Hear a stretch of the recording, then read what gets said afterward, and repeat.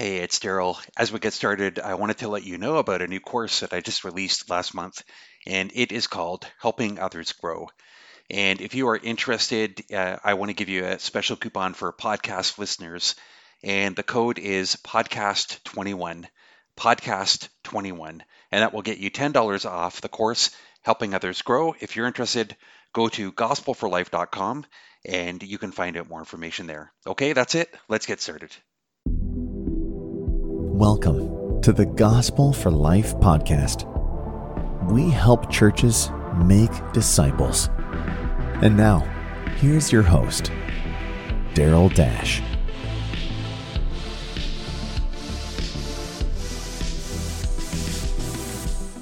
Well, thank you for joining us again today. I'm pleased to welcome Dr. Kevin Vanhoozer as my guest today. Dr. Vanhoozer is a theologian I've followed for a number of years, and he's a native Californian who married a woman from France, studied at Cambridge University, taught at Edinburgh University, before settling down in the Midwest to raise two daughters. And he supervises dozens of doctoral candidates and teaches hundreds of students, serving as research professor of systematic theology at Trinity Evangelical Divinity School in Deerfield, Illinois.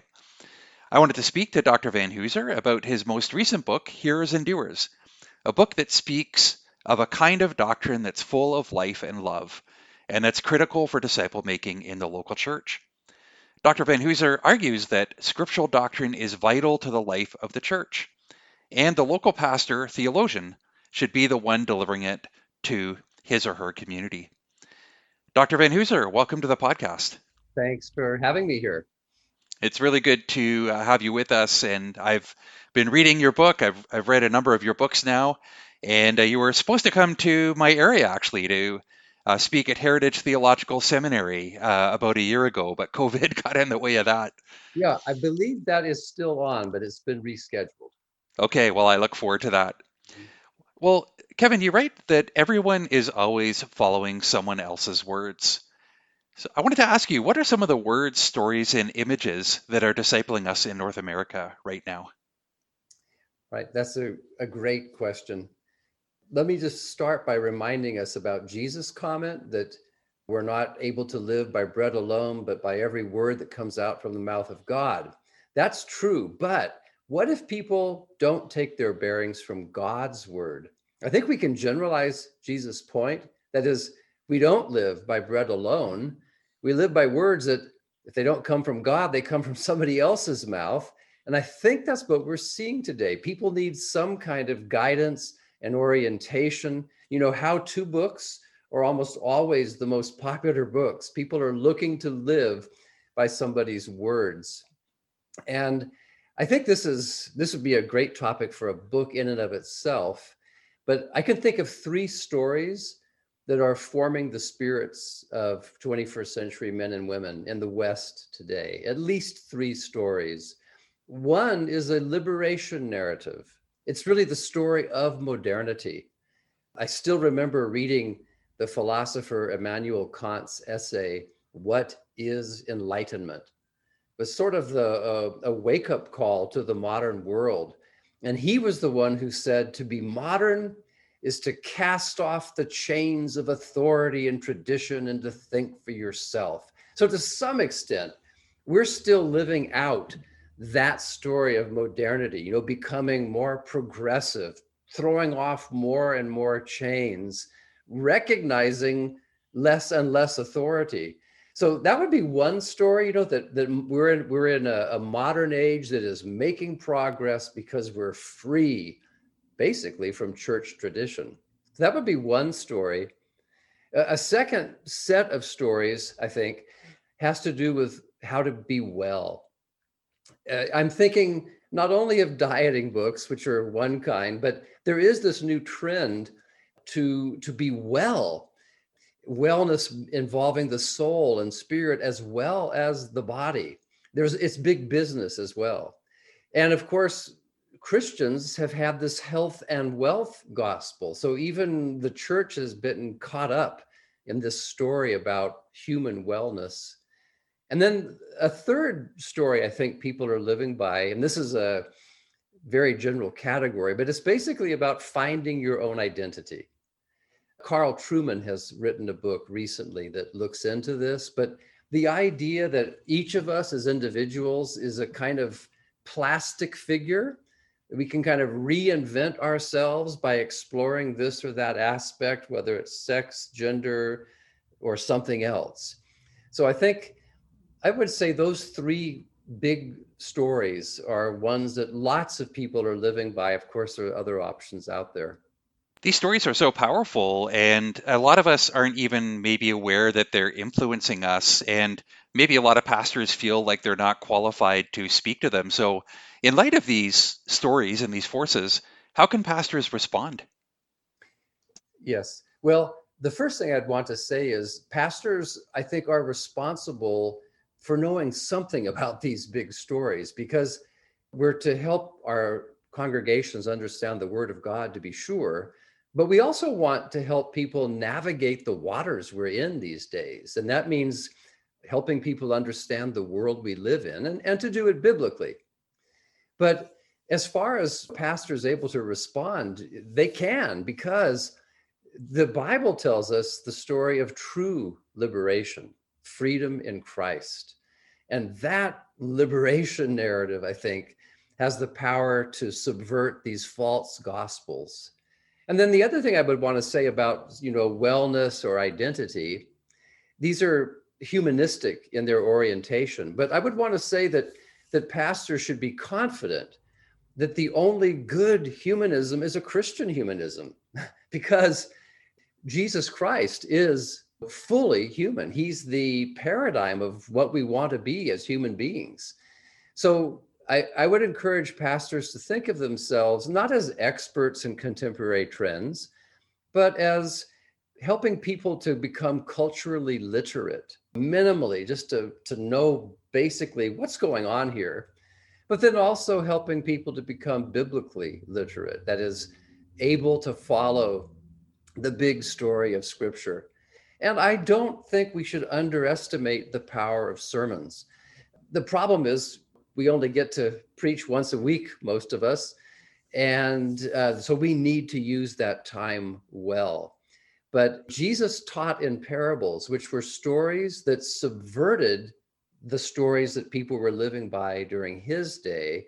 And I think pastors should see themselves doing something similar. When we preach the gospel, we're preaching the gospel, yes, but we're also subverting all those false gospels that are out there. We're calling out false stories and idols and ideologies. So I just don't want pastors to underestimate the power of the ministry of the word done in a context where we're praying for the Holy Spirit's illumination and guidance. I've noticed a temptation to de-emphasize doctrine sometimes, and I don't think that pastors would say that out loud, that they don't want to teach doctrine, but I think there's such a push to being practical and offering things that people can take home. And without wanting to create a false dichotomy, I just sense this pressure sometimes that doctrine belongs in the academy, and when pastors get up and preach, we just need to be practical. Why is doctrine essential to discipleship? Thank you for this question. I do know pastors who say bad things about doctrine. And there's a kind of general feeling out there that doctrine divides. And if we're to be peacemakers, let's stay away from doctrine. But increasingly in my own teaching, I've been insisting that doctrine matters for the church. And I actually tell my students, look, if you think I'm off on a doctrinal rabbit hole that has nothing to do with practical ministry, stop me, call me on it, force me to show you how it's practical. But in general, my strategy is to argue if doctrine isn't somehow involved in the process of making disciples, then it's defective. So that puts the onus on me as a theologian to show that doctrines are indeed practical. So how are they practical, you ask? I think one way they're very practical is they help us understand what the Bible is talking about. Because on the one hand, it's a book, a storybook, children can read it. But when you begin asking questions about it, you discover, well, what Karl Barth calls its strange new world. And I don't think he was referring to the fact that it's an ancient world. I think what's strange about the Bible's world is that it's all about our being in Christ. And this to me is the important thing that doctrine helps us fill out. Sometimes I actually define theology as the task of saying what is in Christ. And I like that because in philosophy, metaphysics, the study of reality, is the study of what is. But I like to think of theology as the study of reality, what is in Christ. And that's even more real than what the scientists study, because in Christ is the beginning of a new creation. So that's part of what I would want to say. Doctrine helps us understand the real world and the strange world of Scripture, what it is to be in Christ. The other thing I would want to say, and again, I think people have oftentimes a misconception of what a doctrine is, but I want to say that Christianity is not a system of ideas. It's not an ideology. It's not a philosophy. I've argued in another book that it's a drama, a way of living, a way in which God has entered into our world. So doctrine to me is a help to understand what God has done. And doing, again, is dramatic. The Greek term drao means to do. So I think the Bible is the story of God's doing, a theodrama. And doctrine teaches us both about what God has done and about how we should respond to that. In other words, what do we have to say and do to correspond to what God has done, is doing, and will do? And so I think drama, and so I haven't forgotten your question, because doctrine serves the project of making disciples, because it helps us understand what God has done, and it helps us understand how we can participate in it. So doctrine tells disciples what they need to know about what God has done so that they can say and do things that would be to his glory and correspond to what he's done in Christ. Your whole notion of theodrama was so life-changing for me to recast my how I see my role as a pastor of helping people locate themselves within the larger story that God is a God story, right? And how to play their part within it. That's so helpful.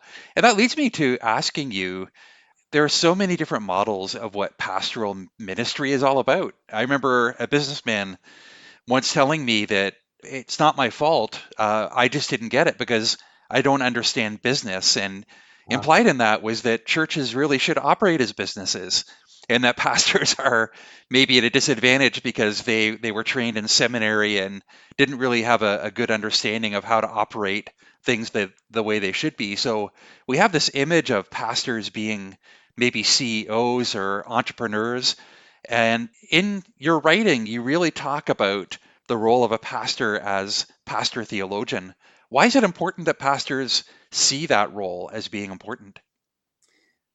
Again, really important question. Let me just set it up by talking about a book called Metaphors We Live By. That was an influential book, not by Christians, but their idea was that metaphors matter. The pictures we have in our head of what we're doing, they matter because they structure the way we think about what we're doing. So, for example, in the United States, we say time is money. And that's a metaphor that structures people's lives, right? We talk about spending time or wasting time. And if that's the picture in our mind, we're going to live a certain way. Well, I want to write a sequel to that book. I want to write a sequel that's called Metaphors We Minister By. Because, as you said, there are these pictures that get lodged in our minds of, say, what a successful leader looks like. And this is a serious question. If I'm a pastor and I want to do excellent work, what's the picture in my mind that defines success? Is it a CEO?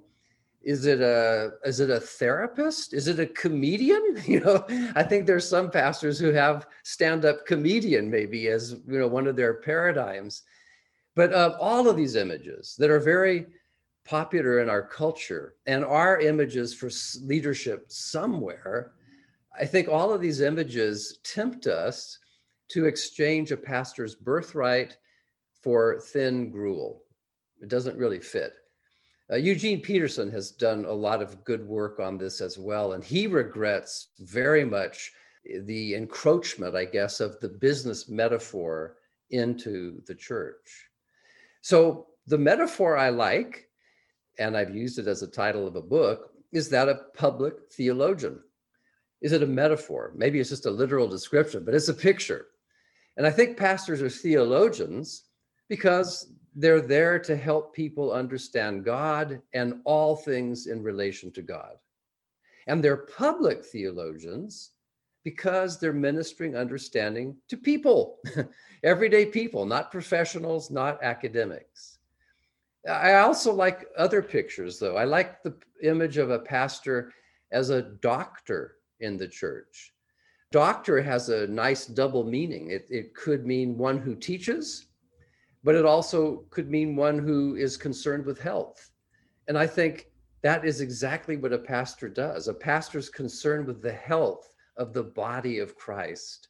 And one way to preserve the health of the body of the Christ is to teach God's word. So I like the image of the pastor as the church's primary care physician. Maybe that's not exactly right. I guess Christ and the Holy Spirit are the primary care physician. We're secondary care physicians, or maybe we're just nurses, but I think you get the meaning. This is so helpful, and it really brings up the whole role of imagination in the Christian life. And I know you piggyback on some of Charles Taylor's thought about the social imaginary. So could you unpack a little bit about the role that imagination plays in living the Christian life? Yeah, and again, here I think I have to address a picture that people might have in their minds of the imagination. Let me say straight away, I see the imagination as a cognitive capacity, that is a kind of reasoning. We have analysis is a kind of reasoning that takes things apart into little pieces and examines them and how they fit together. But the imagination goes in the opposite direction. I like to think of the imagination as reason in a synthetic mood, that is reason putting things together to see how they fit. And you need imagination to see the big picture. And for example, if understanding a story or something else is a matter of finding out how the parts fit into the whole, you need imagination for understanding. So I view imagination as a cognitive faculty that makes connections between things and thus discerns meaningful patterns. I see imagination as the ability to think in terms of a big picture. Now, I know there are vain imaginings, and this is the picture I think that many people have of the imagination. It's a kind of visual capacity that sees things that aren't there. That sounds delusional. And I think sometimes the King James Version of the Bible, when it talks about imaginings, it's almost always in this negative sense, which is why the term vain qualifies it. And so I want to say straight away, there is such a thing as vain imagining. But then I would want to insist there's also such a thing as virtuous imagining. So we've already talked about metaphors and stories. These are simply forms that the imagination takes. So I think the imagination is at its best and serves the project of theology and discipleship when it allows us to see the big picture, what I call the theodrama, the story the Bible's telling. And it is a big picture, right? Because it's the story of what God the Father is doing in God the Son, through God the Spirit, to make all things new. It takes imagination to see how that all fits together. So that's why I think it's crucial for pastors to address it and for disciples to use it to figure out how they fit into the story. So I actually like to speak about the evangelical imagination, which is the ability to indwell, to live in the story of the gospel, even if we can't empirically see it with our five senses all the time, because imagination can be related to faith. In Hebrews 11, faith is defined as the conviction of things not seen, but they can be grasped together. And so that's why I have a very strong appreciation as a theologian for the imagination. Jesus doesn't tell us not to use images. He tells us to take them captive to the gospel, and the imagination can be a means of doing that.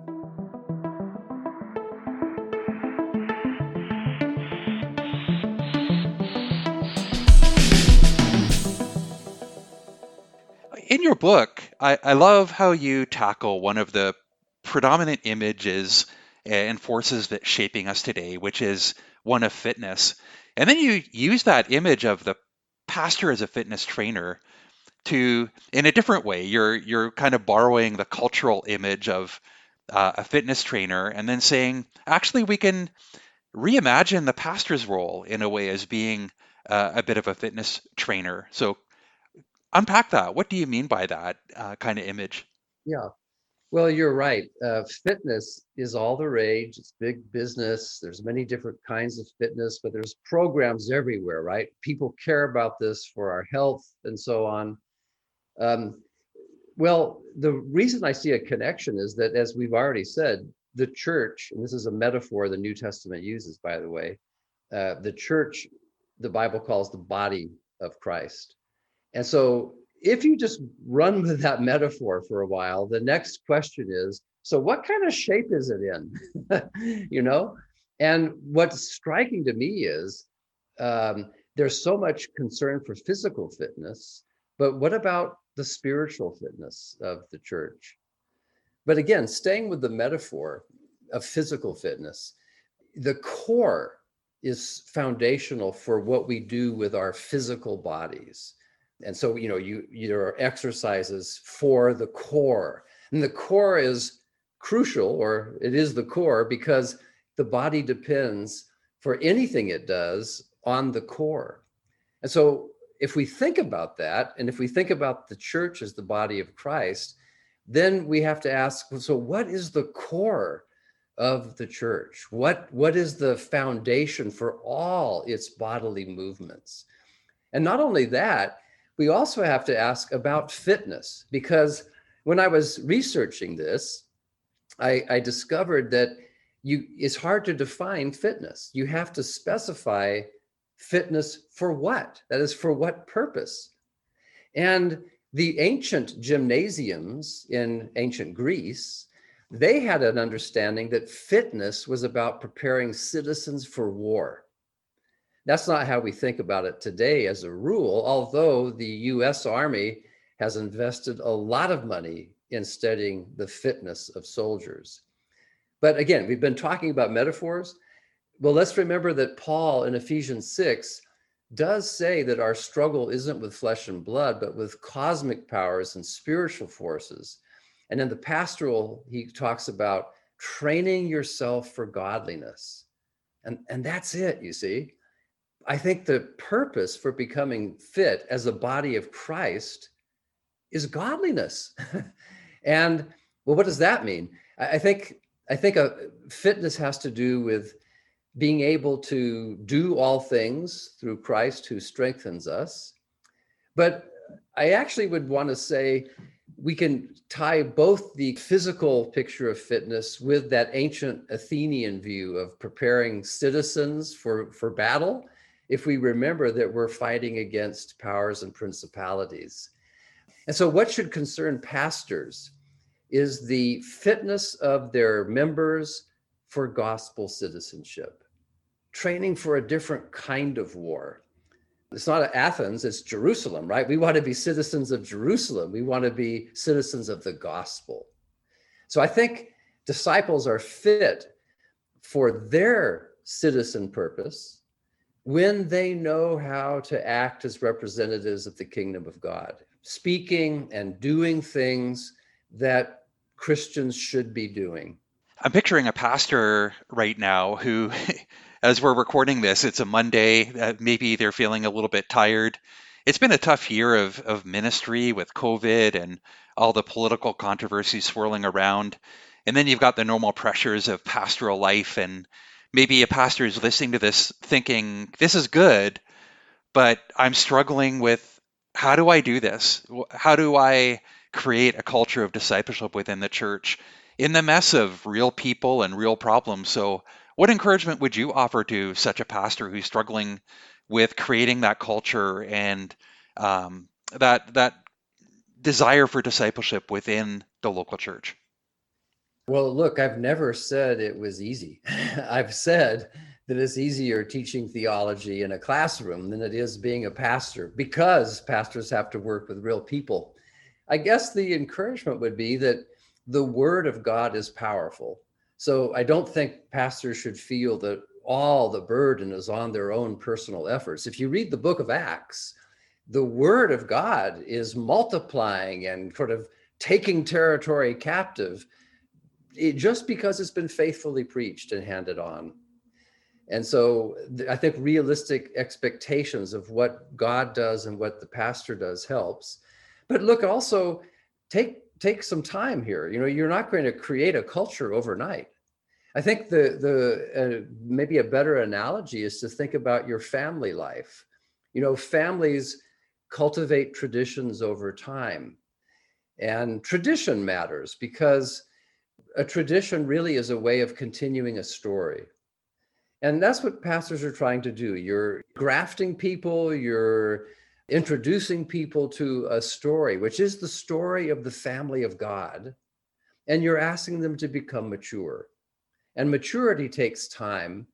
And hopefully you'll see some progress. But that's the huge privilege of being a pastor, is that you are shepherding a part of the family of God, passing on traditions that have been handed on to you, just as Paul says to Timothy.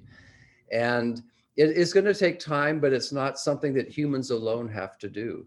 So I just think if you feel overwhelmed, just remember that you're not supposed to know everything about everything, but you're supposed to understand the gospel, and the gospel can transform everything. And so I think just focus on what you've been called to do, to minister the gospel in word and in deed. And with the Holy Spirit, we trust that the word will multiply where you are. I want to ask you a couple of personal questions if you're open to that. What are you learning right now? Well, I think my LinkedIn site identifies me as a student of theology, so it's a good question. But my learning goes in many different directions. I'm always trying to study some part of the Bible. I'm also always trying to study or get up to speed on some part of the history of theology. And I'm always trying to keep up with what's happening in contemporary culture. And then what's exciting to me about theology is bringing those three streams together. They're not equal, right? I'm reading about theology in the tradition in order to understand the Bible, and I'm reading the Bible to understand my present.